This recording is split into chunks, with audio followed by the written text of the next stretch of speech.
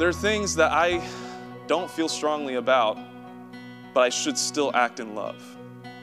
Okay? Love is more than an emotion. Yeah. Love should be an action word, but there's also different levels. Yes, yeah, we're going to get there. Okay. Yeah, there are different levels of love. There are different, inside of relationships. So love inside of relationships is a different thing. Love for things, materialistically, is a totally other thing. Love from God, all that stuff, yes. This is my intro, everybody, okay? Here we go, yes. Our definition of love is more like the deadly sin lust. Yeah, right, I see what you're saying. Yeah, there's cultural view, which is like, oh, you love somebody if you feel something for them and you have, relationships with them in a way that's not godly, right? So we conflate that. There's a lot of definitions of love floating around. There's 3 in the Bible, 3 different versions of love that are used. There's brotherly love, godly love, and friendly love, okay? Not friendly love, godly love, marital love, okay? Like eros is what it's called, erotic love. Love that you have for, hopefully, your spouse, okay? That's what you want. That's where that love exists, okay? And then there's agape love. In this chapter, okay, love here is agape, okay? It's godly love. It's the love that, it's actually not specifically agape, it's the root of agape, but it is God's love, okay? So, all of that to say, let's read John 3:16. Let's start in verse 16. It says, "For God loved the world in this way. He gave his one and only Son so that everyone who believes in him will not perish, but have eternal life." So this is a really, really interesting verse. And I don't know who's really studied and looked into this verse a whole lot, but it says that God so loved the world. He loved the world. Isn't that interesting to think about? He loved the world. What in the world? What does that mean? That he loved the world? Because there's another verse in the Bible that tells us specifically to not love the world, right? And so if you read these 2 things next to each other without context, you'd say God's contradicting himself. Like he doesn't agree on these things. He says that he loves the world, and then he's telling us not to love the world. So 1 John 2:15, it says this, "Do not love the world or the things in the world. If anyone loves the world, the love of the Father is not in him." But it just told us that God loved the world. So why shouldn't we love the world? "For all that's in the world, the desires of the flesh and the desires of the eyes and pride of life is not from the Father, but it's from the world. And the world is passing away along with its desires, but whoever does the will of God abides forever." And you might say, well, Thomas, that word is different. In the Greek, it's 2 different words for world. It's not. It's the exact same word. It's the exact same word. Because I thought that. I was like, oh, that's got to be 2 different words. They don't mean what they actually think they mean. But it is. It's the same word. So it means the same thing. However, the way it's defined is different. So in John 3:16, world is talking about creation, God's creation, what he created. 1 John chapter 2 is talking about what man created, okay, the sin of the world.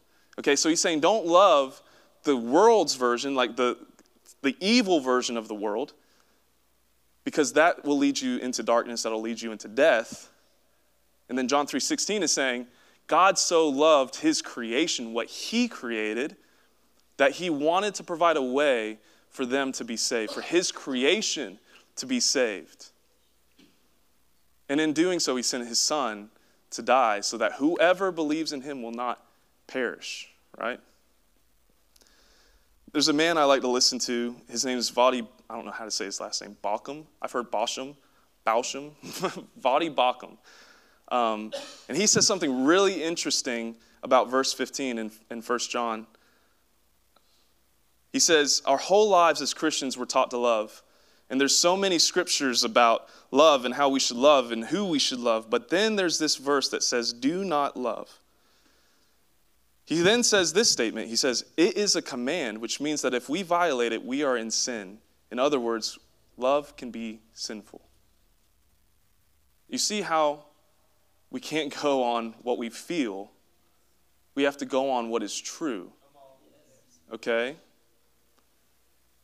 So just because you feel like you love something doesn't mean you should.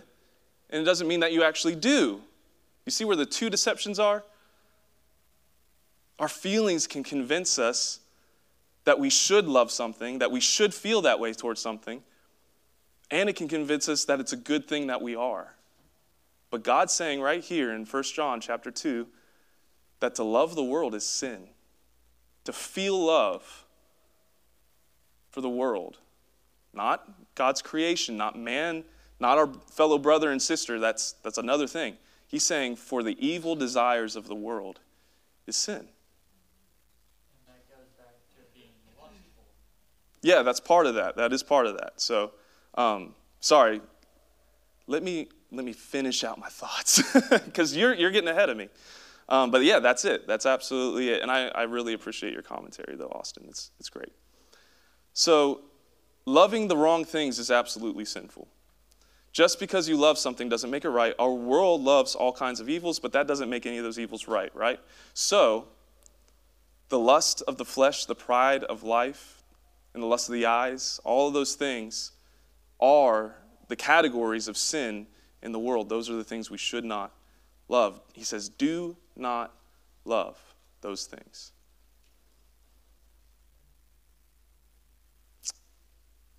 Now, that leads us back to the question, okay, so God loves the world, right? So he loves the creation. And God doesn't love the culture that his creation has created. Okay? He doesn't love where sin has taken the world. And that's why he says, be a part of the world, but not of the world. Don't be in the world. Okay? We have to dwell here. We have to live here. Okay? But we don't have to partake of the culture of the world. And when I say culture, I'm not talking about fun, like things that are godly and good that are a part of our culture that are fun. I'm talking about the evil that is in the world, okay? We have to discern these two differences or else we're going to become legalistic and weird. Or we're going to completely jump on the train of culture, okay? And it's not a bad thing to be weird, but you got to be weird in the right ways. Like, you got to be weird for the right reasons. You don't get to just be weird because you think being weird is biblical. Okay? We don't get to be separate just because for the sake of being separate. That's called a hipster. Okay? You don't want to be separate. You don't want to be different than things just for the sake of being different. You want to be different because you're riding on something that's true. Okay? So we aren't going to be a part of the world because we're different from what the world wants. Okay? The flesh, all that kind of stuff. But we will be a part of what God wants. And in that, makes us different. But we aren't different just because we want to be weird.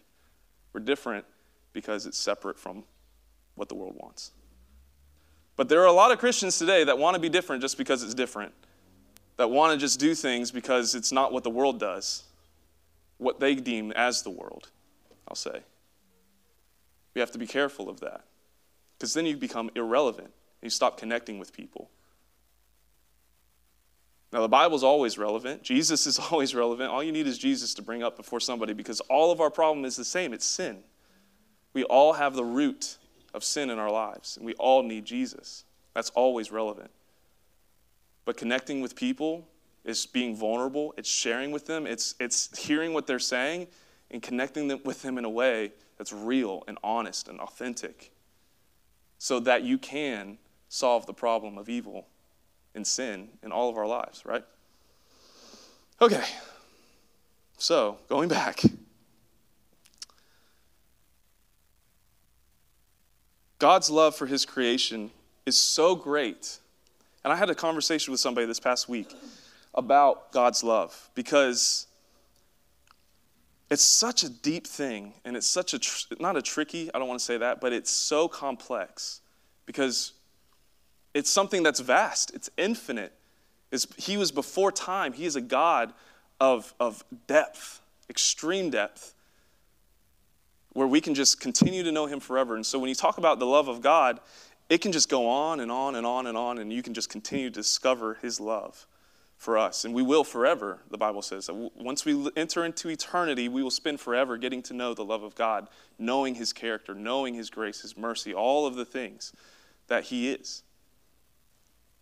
And I had this conversation, though, with somebody because before we become Christians, we experience a part of God's love, a part that was intentional and is intentional, but it's very small in comparison to what you experience when you become a Christian.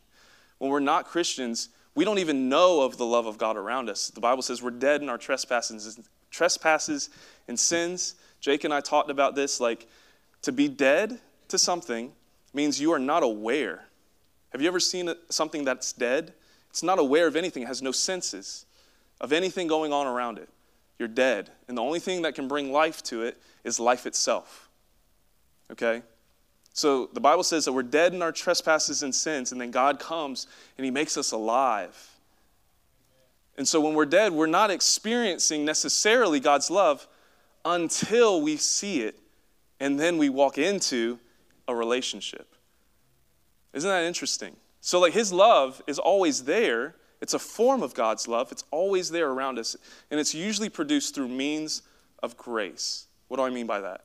Meaning that God is pouring out gifts on us throughout our life so that one day it'll all climax into a moment where we look back and we say, there was God all along.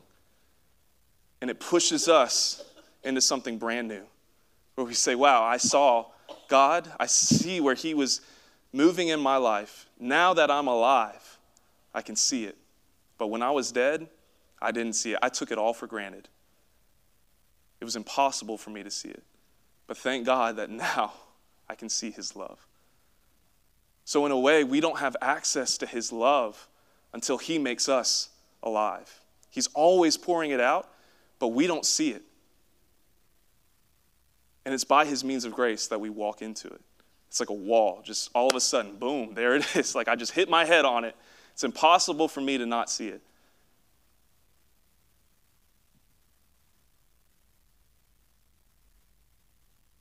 And so Romans 5:8 says it perfectly, and that's exactly what I'm talking about. It says, but God shows his love for us in that while we were still sinners, Christ died for us. Since therefore we have now been justified by his blood, much more shall we be saved by him from the wrath of God. So it's through Jesus, that is the ultimate means of grace that's been poured out on all creation for all the world to have. For us to experience one day to say, I've realized I need saving from my shame, my guilt, my sin. I wish there was somebody that could do that for me. And then there's Jesus. Oh, here I am. There he is. He was there the whole time. Are you kidding me? I heard these sermons. I've walked with these people. I've walked in the doors of the church. I've been surrounded by godly people my whole life. They've been pouring out their love. They've been trying to show me who Jesus is, and I never realized it until now. Tony has an incredible story of that, where you were in church. You talk about it in the jail all the time, where he was in church, and then one day it just hits him, and he's like, why didn't anybody tell me this? And he's like, and he always says, maybe they probably were the whole time. It's just it took you getting over yourself, coming to that point in your life where you could become alive. And a lot of times it starts with the dying of self. I mean, I would say every time it starts with our own selves being humbled, our pride being broken, and us recognizing that we need saving, and that true love is found at the cross of Jesus, that he died so that we could live. Okay.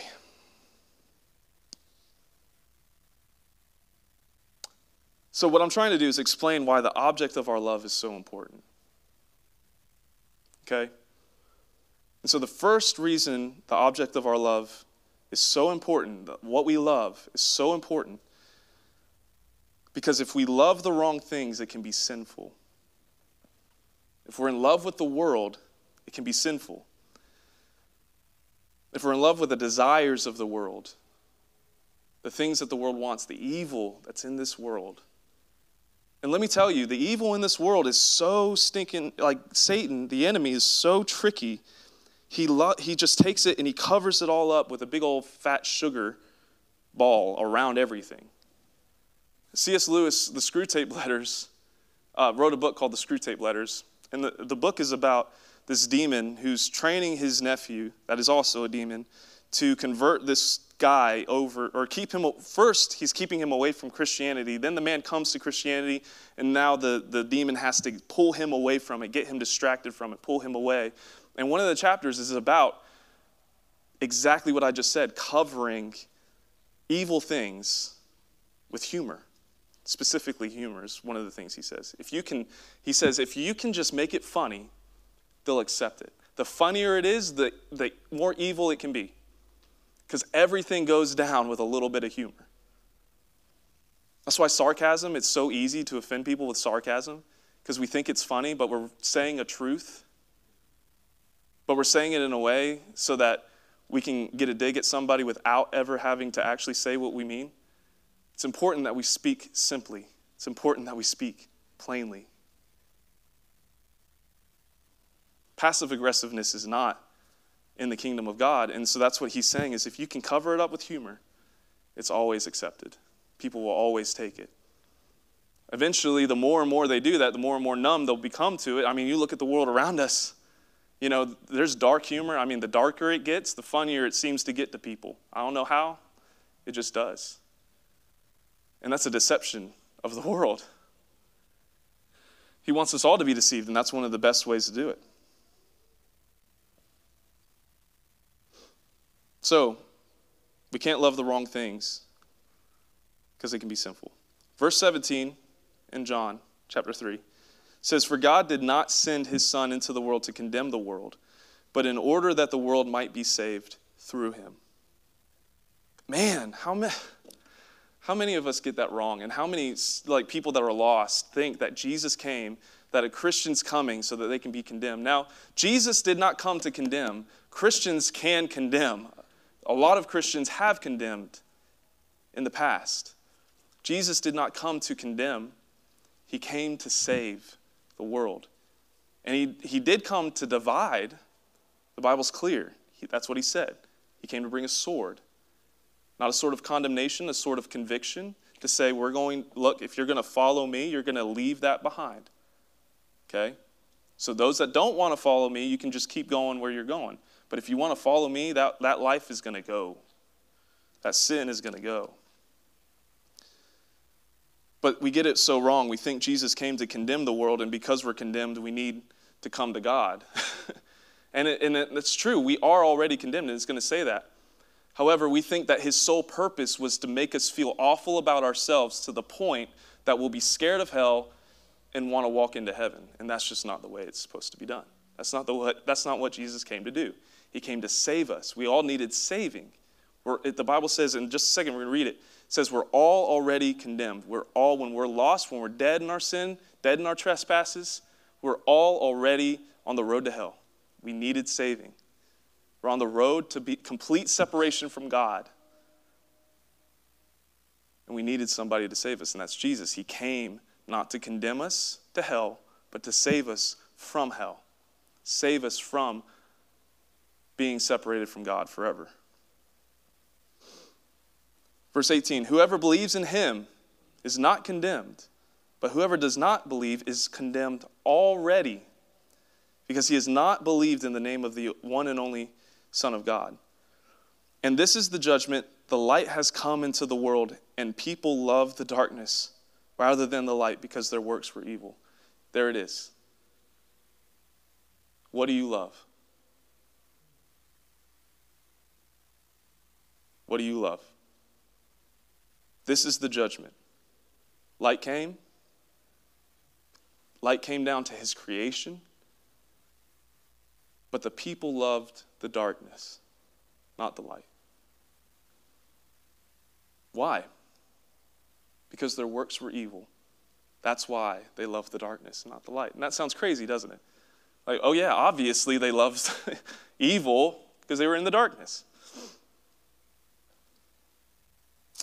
The second reason what we love is important is because love is what attaches us. The things of this world will fade, and if we attach our lives and hearts to the things that fade, then eventually we'll fade with them. Love is what attaches us. I wanted to say connects us, but that's not as strong as a word as attach. Because it does, it attaches us. To the point to where sometimes we feel like we just cannot be broken of it. Because we love things. We're called to love. We were made to love. We were created to love. Which is why we feel so strongly about things. We're supposed to. But if it's the wrong thing, then we're attached to a sinking ship. That's never a good thing. We don't want to be there. That's why what you love is important.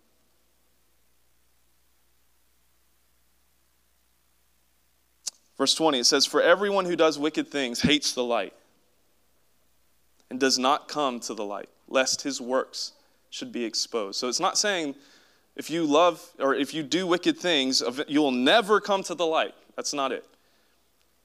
He's saying unless those evil things are exposed, the darkness within is exposed, then they'll come to the light by necessity. When the darkness is exposed, it is exposed to the light, and the darkness is gone. And the greater the light, the less the darkness.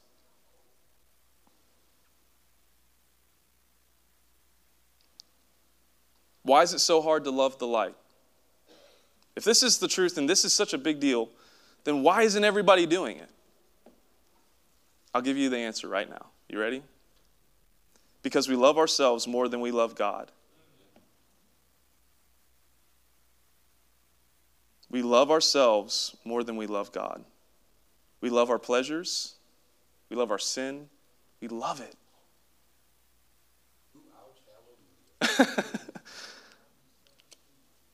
And it's shown through our preservation of pleasure over our obedience to God.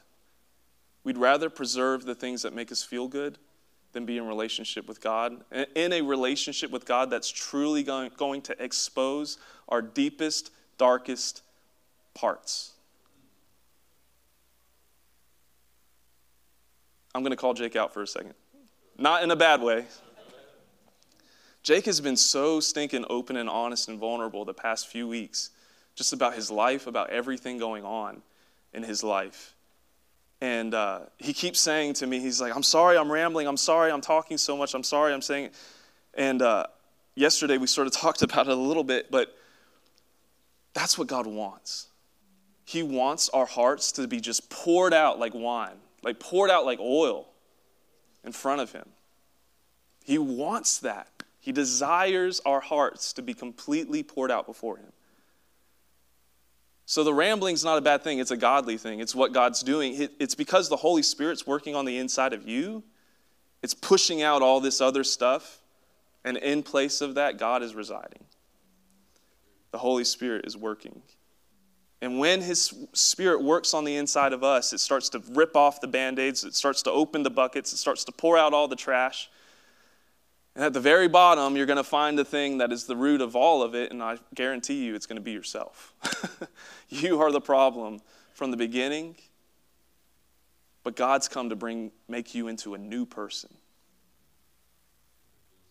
Yeah, it does. It's the best feeling in the entire world for God to come and make you into who he wants you to be and make your dark things into light. However, Satan has deceived us into thinking that our pleasures are greater.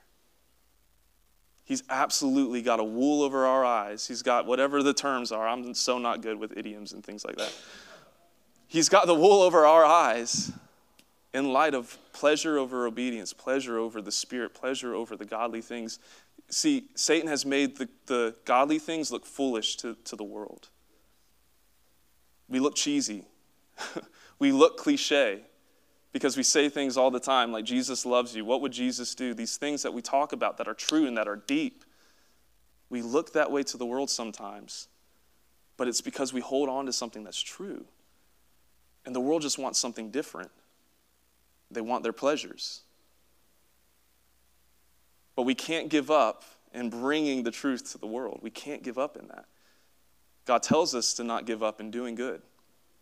The Bible tells us to do that. So whoever does what's true comes to the light. Truth is the light we step into. Therefore, in order to love the light, we have to love truth, which means we have to walk in truth. Walking in truth means there's no secret sins within us that haven't been exposed and dealt with. Now, you cannot be responsible for the things you don't know about. Okay? That's why we're dead in our sins. We're ignorant. We don't know until God makes us aware. Once we're aware, we're responsible. Okay? And as you walk this Christian life, as we all walk this life with God, he continually does that. He makes us aware of the things that are within us. The Spirit convicts us, and he goes deeper and deeper, and you're like, oh, that has to be the last thing. He's like, well, there's also this thing on the shelf over there. Like, maybe we should go look at that. It's like, well, that's been there a long time. You know, it might be sticky and ooey and gooey. Like, I don't know if we should do that. Let's just stay away from that one. That one doesn't really cause a whole lot of problems. It's not that big of a deal, you know. But God's like, well, you know, I think we really should go look at that. And then you do. And then you're like, oh, wait, there's something behind that. Oh, there's something else on the shelf? Hang on a second. And then you just keep going deeper and deeper. And it will continually do that until you're finally changed into perfection on that final day where we're with Jesus and God in eternity. And we're just worshiping him because of who he's made all of us into. And we'll be able to see his accumulated power in the lives of all of us standing there. Isn't that beautiful? To see what he's done in all of our lives. That's why our testimonies are so important. We can partake in that a little bit even now when we talk about and experience with each other the love of God in our lives and how he's changed us. And all of it is so that he can receive the glory. A changed heart is the glory of God. So God so loved so that he can receive the glory. And his love is so great and complex and beautiful, we all get a piece of that pie. Because he loved, we all get to benefit. He's so great and so mighty that because he loved, we all get to benefit from it. So, here are the three things. Why is the object of our love important? First, love can be sinful. We don't want to walk in sin. So we have to be aware of that. Second, love attaches us. It gets harder and harder to be detached from the things we love when they're wrong. Third, love speaks. Love speaks. The things you love show the world what's important to love. Shows your family what's important to love. Shows your kids what's important to love. Love speaks. The things you're passionate about, the things you can't live without, it speaks. The things you've devoted your life to, the things you're obedient to, the things that consume your time and your mind, it speaks. So what you love and how you love tells others what's most important to you. So those are the three things that we should be thinking about in terms of love. So what do you love? That's why it's important to know what we love, what we truly love. So I challenge you, hold love higher in your life to a much higher standard to love. But don't hold people to a standard that is unrealistic for your love. I'm talking about materially. You can't love football games more than you love people. Ouch. That was for myself.